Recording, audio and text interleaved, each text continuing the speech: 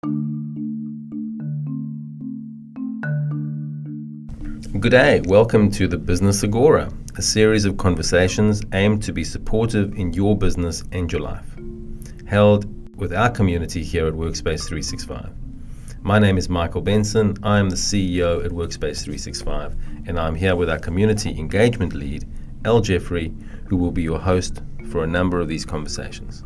Thanks, Michael, and thank you for joining us for the Agora. Agora means the gathering or the exchange, and in these conversations we hope to connect you with some of the humans of the Workspace 365 community, bring light to their stories, their insights into business, leadership, and well-being, and offer useful resources and tips for navigating business post-COVID-19. So let's dive in.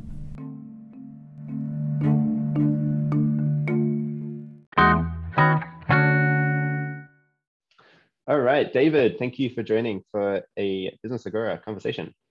My pleasure, Al. It's really nice to be here. Yeah, and as we know very well, and those listening in will know if they're in Melbourne or New South Wales or anywhere in Australia, really, we're amidst another lockdown extending again. So where are you joining from for the conversation? Northern New South Wales, actually. Oh, great. Can't really complain up here. It's not too far from the Queensland border and not too badly affected by everything. Yeah. Not at this stage anyway. Yeah. And so do you live up there, or you've just scooted up there during this time, or how have you ended up there? Good question. I used to be based in Melbourne, and this year my family and we all moved up here and bought a property up here. So it's been a move from Victoria to Northern New South Wales. Great. It's a great move. I definitely hope to do that at some point. Was lockdown last year and COVID in Melbourne formative for that decision, or had that been something? Not at all, actually. No, it's just something my wife and I had. We're not really cold weather people, so we always wanted to come up this area of Australia. And we have kids who are sort of more than halfway through their childhoods now, and so it was kind of now or never if we want to have a family life up here. But it was nothing to do with lockdown and everything to do with just lifestyle. Okay, great. It's well, in my experience anyway, in talking to people, it's quite rare that big decisions like that hadn't been catalyzed by lockdown, or maybe the timing of them. It just felt like now is the best time, but it'd been a decision that had already been made prior anyway. I'm not.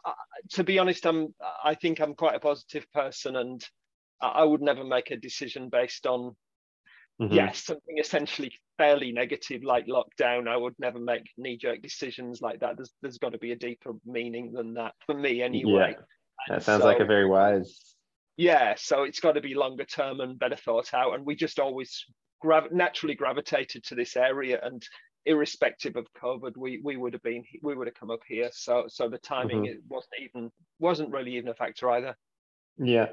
And I imagine that type of thinking, being longer term and well thought out, lends itself very well to the work that you found yourself doing as well.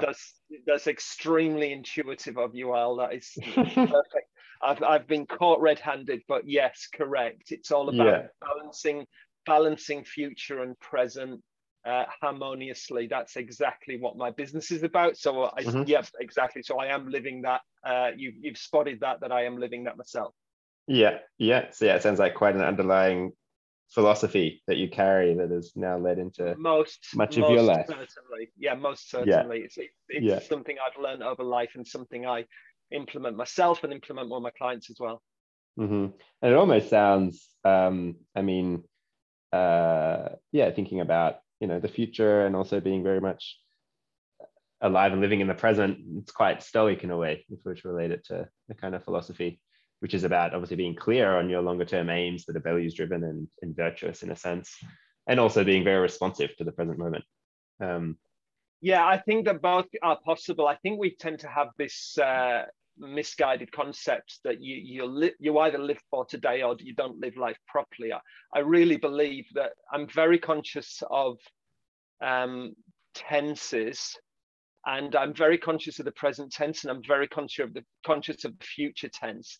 And I'm very conscious that both can be satisfied, that we can have a fulfilling present and a fulfilling future, and it's not an either or, they're mutually compatible, not mutually exclusive. And I think that's part of the harmony of life, isn't it? And it's a bit like saying we're individuals, but we're also part of groups. You know, they might be communities or family, but the two are mutually compatible. We can be our own selves. We don't have to lose ourselves in a group, but we can be part of a group, and it's the same thing, balancing today with tomorrow, if you like. Definitely. I mean, as a psychotherapist personally, it's much of my work as well, as helping people straddle those what can seem as contradictory realities, in a way, that we are individuals and we're differentiated and we have a self and we have agency, and at the same time we are deeply dependent as social creatures on community and belonging, and we do seek acceptance and also need authenticity. And so living I mean, somehow... like I think once you accept the contradictions of life, I think then you can be in harmony with those. They're no longer contradictions. So, you know, it's like the old saying, isn't it? We're all alive. Almost the definition of being alive is that we're dying. We're all dying, really, aren't we? It's not a negative thing to say. It's just a fact, because we're mortal, aren't we? And it sounds like such a contradiction. But once you can reconcile those and live in harmony, that's when you can get the most out of the life you've got. Once you can reconcile the present and the future, you can get the most out of that. And I think that's I don't see any of these things as contradictory. I see them all as harmonious ultimately. Yeah. I love that perspective, and ultimately part of, two sides of the same coin. Oh, very good. Yeah, and in fact, that's really interesting that you say that, because I wrote a couple of sketchy notes before this interview, and I have two sides of the coin on my notes. And so you've actually said that without knowing anything about the tiny bit of preparation I've done for this, because I didn't want to I'm not trying to be insulting. I think if you over prepare, then you're not going to be natural. Again, that would be a contradiction. So two sides of the same coin. That's exactly my thinking. Great. Well, yeah, I'm enjoying these philosophical threads that we're pulling on, and we could spend the whole episode there. But maybe that's another episode. I'm curious to hear about, your story that led to working in the work that you're doing, and Sort My Money, and starting the business, and ending up where you are now. Where did this kind of intrigue, curiosity begin for you? Well, I can actually answer that question without departing too much, because I believe that philosophical discussions are good as long as they have a base in reality and as long as they're applicable, right? So I can answer that in that way. And essentially so talking of two sides of the same coin, if you look at a coin, it has got two sides. And I believe that you've got to gravitate to the positive side, really, ultimately. Now, my background, to answer your question, I was a bank manager with ANZ, a bank manager with Westpac. I was a small business specialist with ANZ. So all in all, I've got 15 years professional financial experience. And I spent several years with those institutions at ANZ and Westpac, and learned an awful lot. Now, it wasn't me in the long term. Corporate finance wasn't me. But again, I'm not a person who would say, that's bad or anything. It's not good or it's bad. It just is. And I am grateful to those institutions for teaching me, for giving me a really fabulous financial education. But what I wanted to do was take that knowledge and not simply repeat it in that context of banking, corporate banking. I wanted to take it and do something new, cutting edge, leading edge, life transforming with it. And so I took that knowledge and built on it. And I help people to really master their day-to-day finances, to become conscious in their finances, to really, I call it money mindfulness, which sounds airy-fairy, but it's not. It's real life, and it's real mastery. And that's the side of the financial coin, and pardon the pun, because I realize coin is finance, that I've gravitated to. And I teach people mastery of the day-to-day. And once you've got mastery of the day-to-day, you've got mastery of your financial life, and all sorts of things fall in place as a result of that. Yeah, I really like that. And again, I suppose I just appreciate business, or I suppose any professional vocation or attempt that is grounded in a philosophy that's a little bit larger than the practicalities of the operation itself, you might say. Something that has a sense of purpose or mission, or something that makes the business mean more than just I suppose a way of putting food on the table, but it has a purpose-driven aspect to it. And so it sounds like for you, it is really about supporting people or families in finding a kind of freedom or meaning. Yeah, so I would agree with what you just said there, Al, but I would change the word support to empower. So really what my aim is to empower individuals, to teach them how to fish, rather than catch a fish for them. And this is obviously in a financial context. And yes, I agree, there's an underlying philosophy to what I do and what my business does. And I believe that it's important to have a philosophy, and it's important to translate that philosophy into reality. So the rubber has to hit the road. And those ideals, such as empowering people, it really has to happen in the present, in real life. And that's really a complete mission, if you like. That's reality, and that's really what I try to do. I try to empower people and to teach them to be fantastic with money, because there is a sort of limiting belief in society. There's a few of them. I think people think that they may be not good singers, and there's a sort of taboo around that. Not good dancers. You've got to be a really fabulous dancer in order to get up and dance. And also people think they're not good with numbers and they're not good with money. I don't think any of that's necessarily true. And I believe, as far as money goes, because that's my forte, that's my speciality, that if you can swim or ride a bike, you can be good with money. And I want to hear people who I work with describe themselves as good with money, because that's a self-fulfilling prophecy. Yeah, I very much appreciate that. What would you say is maybe one of the most meaningful things that you do teach clients when they work with you, that maybe they're most surprised about, or that they've never thought about before, something that does really have a day-to-day rubber hit the road kind of impact that few people have come across? I think an overarching theme is, let me just start with the philosophical. Yeah, if I say to you, something can only have value if it is limited, which again sounds like a contradiction. But if you walked out of your front door, whichever building you're in now, and literally the street was paved with gold, there would be no more spot price in gold. No, there'd be no more trading in gold. Gold would be completely worthless. Okay. So it's not to demean it, but it's actually to increase its value. So the same with money. I think quite often, and I'm not saying this is bad, by the way, people are free to do what they want, but quite often people treat money as infinite, okay? And they're spending in the day-to-day without any thought to the fact that it's really finite. So if I show people that money is finite, now that's actually not scarcity. That's, you can only really appreciate the abundance of anything if you appreciate its finiteness, right? So if your partner is the person of your dreams, well, the fact that that person is just one person out of 6 billion in the world, it's a bit of a mad example. Then that finiteness of that person is that person's value. So once you start to treat money as finite, then you will appreciate its value, and strangely enough, money will value you in return. It's a relationship with money. Now, this sounds airy-fairy, but there are ways of treating money as finite and getting it to value back in return, and really to start creating abundance on that basis. There are methods of doing that day to day, starting today, and to create financial abundance.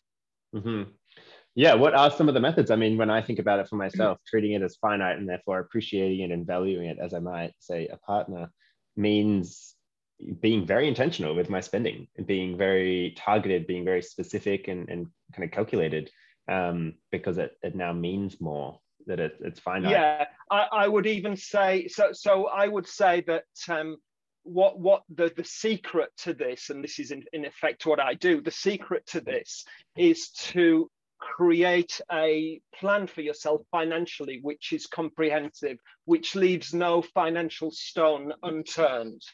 And to put allowances on all of those different things. So we have multiple needs in life. And if you can put an allowance on everything, let me take some random examples.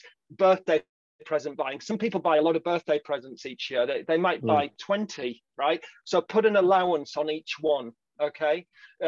Spending money day to day, okay? On groceries and day-to-day spending, put an allowance on that, okay? Clothes money, backup spending, what I call incidentals, put an allowance on that, okay? Once you've put together your jigsaw puzzle with all these allowances, you'll have an abundant, comprehensive plan. And it's based on the fact that everything is finite, but it creates abundance. Yeah, and it does sound very, very practical. And I mean, my mum has been a bank manager for 30 years as well, and so I'm lucky that she's supported me with quite extensive budgets since I was a teenager, and supported me with creating almost like putting money aside every month to the kind of the gift fund, so that when it does come time that I need to buy a gift, and I know how many gifts I'm likely to need to buy a year, and I know how much I intend, or the allowance that I would like to allow myself to spend for those gifts. And so I know that over the year I need X amount. And so every month, if I put X amount into that fund, then I know where that's coming from. That's great. So you are really talking the talk, walking the walk. And you are living in financial harmony, and you are also balancing the needs of your financial present with your financial future. So, what I'm hearing is music to my ears, quite honestly. Great. And same, that sounds very affirming. But I also know, many of my friends and colleagues, and just many people who I know who haven't been gifted with a mother who's been a bank manager for a large amount of time, or hasn't been gifted or sought working with someone like yourself to really start to manage their wealth and their finance, that it's daunting and scary and can feel very disempowering. So basically, you have the good fortune in that area of your life to be born with a head start. Okay. So my message to anybody is always, you don't have to be born good with money. Okay. Wonderful if you are, but you can go through the maybe even pain of making some mistakes. And sometimes those people end up even better with money than those people who were born good with money, because their experience of life is really empowering their future selves, and it really is a motivation. If you've made a few mistakes with money, it's a motivation to get on top of it like never before. So basically, wherever you are, you can become good with money.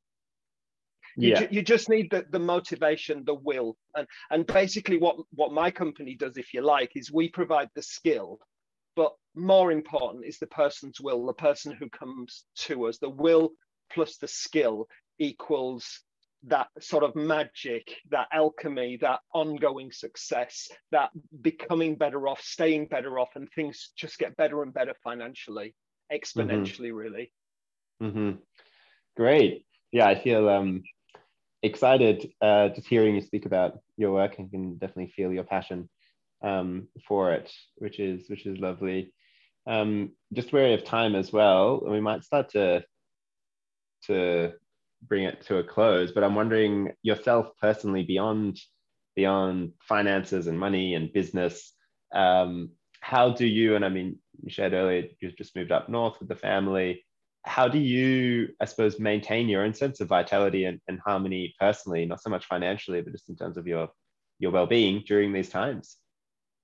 Well, it goes back to what we said earlier, that I think everything is in life like a coin, and there's a positive side to each coin. And so I make a conscious decision to gravitate to the positive of everything I deal with. That doesn't make me a perfect person. It's just a philosophy that I have. And if everybody's, let's say honestly, everybody's having a conversation in their head all day, and that's not a bad thing. It's just how we are as people walking down the streets, everyone's, and if they're on their own, they'll have their own conversation going on.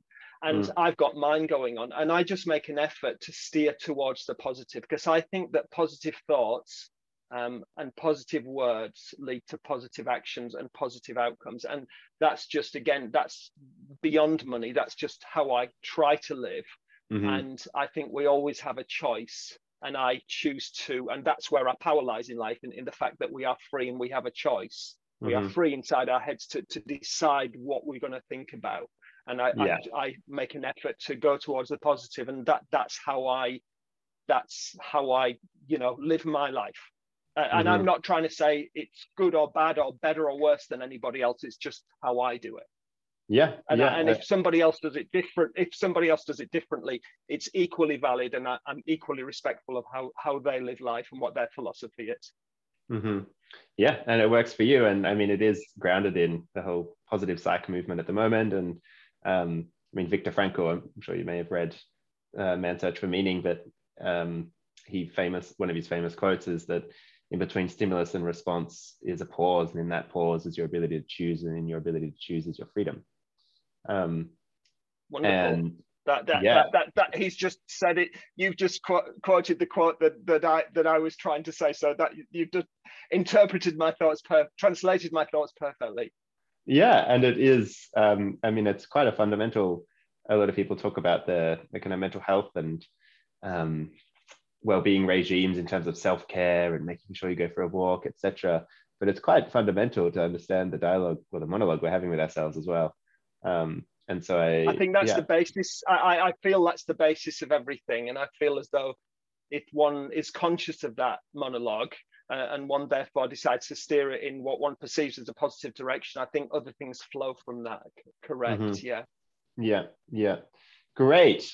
Well, what's one way that, because I mean, it's can be a very difficult and also very confronting thing for someone to start to actually understand the monologue, because we can also speak to ourselves in some very detrimental ways. But what are some ways that you have personally, I suppose, strengthened your ability to actually be aware of that internal monologue?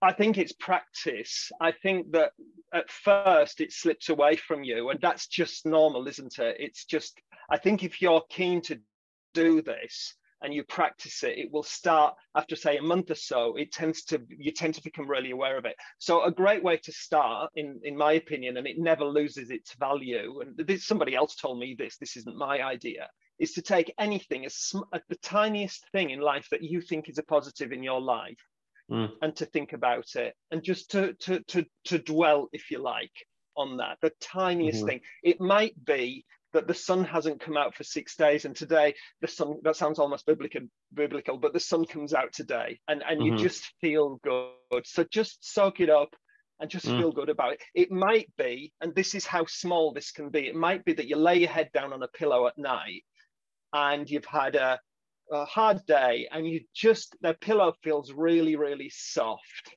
okay? And you might just close your eyes and just go, wow, this is the pillow I wanted. Everybody can relate to that, because we all do like a soft pillow, don't we? And that's just that lovely warm feeling. And it can be the smallest thing. I wouldn't even say be grateful for it, because that's almost, I find that almost patronizing. I just think just enjoy it, honestly. Enjoy that sunshine, enjoy that soft pillow, enjoy whatever it is that you've chosen to enjoy, and it will lead to more good things, more positives. Yeah, in a way, almost rewire. I mean, that's positive psychology, rewiring ourselves for the positive rather than our kind of evolutionarily biased brain towards negativity and threat. It's ultimately, as we now know these days, it's creating new neural pathways, and that starts with chemicals in our brain, which set up instant, temporary, if you like, neural pathways. But once we use those pathways enough, then they form into physical pathways. And we know how that works now in our brains. But even if we didn't, doesn't really matter. It's just that it works. It's practice. Whatever you decide to practice is what you're going to become. And yeah, it's a choice. Yeah, brilliant. Well, that sounds like a lovely place to close. To close on a soft pillow. Yeah, isn't that delightful? What's the best way? And I mean, we'll put the links in the show notes for people to easily click through. But what's the best way for people to get in touch with yourself? For either any questions or to explore working with you? Yeah, I suppose the usual these days, Google sort my money. Sort is SORT. Sort. It's not source. Or sometimes people sometimes misunderstand how I say that word. But sort my money. If you Google it, we're on Facebook, we're on Instagram, we're on LinkedIn. We obviously have a website presence. So and if someone wishes to get through to the company or myself, they can do that by Google. You know, our friend Google will get them there. Yeah, trusty Google. All right. Well, thank you very much, David. It's been I've really enjoyed the philosophical thread to something which can often just seem quite binary, quite dry, and lifeless in a way. Money and finances. So I appreciate the life, the harmony, as you put it, and the depth that you bring to your work. Yeah, and I appreciate your openness to what I've had to say, and thank you for inviting me on the show. It's been a real pleasure. Yeah, and we'll put, as I said, those links in the show notes, so invite people to get in touch with you, David. And I look forward to meeting you in person at some point, possibly if you're ever down in Melbourne. Sounds good to me. All right, thanks, David. Okay, bye.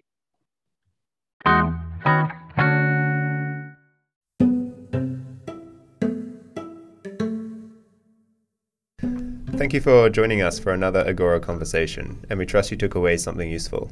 Thank you, Al. That's right. If you are already a member with us, we look forward to seeing you in an office or an event really soon.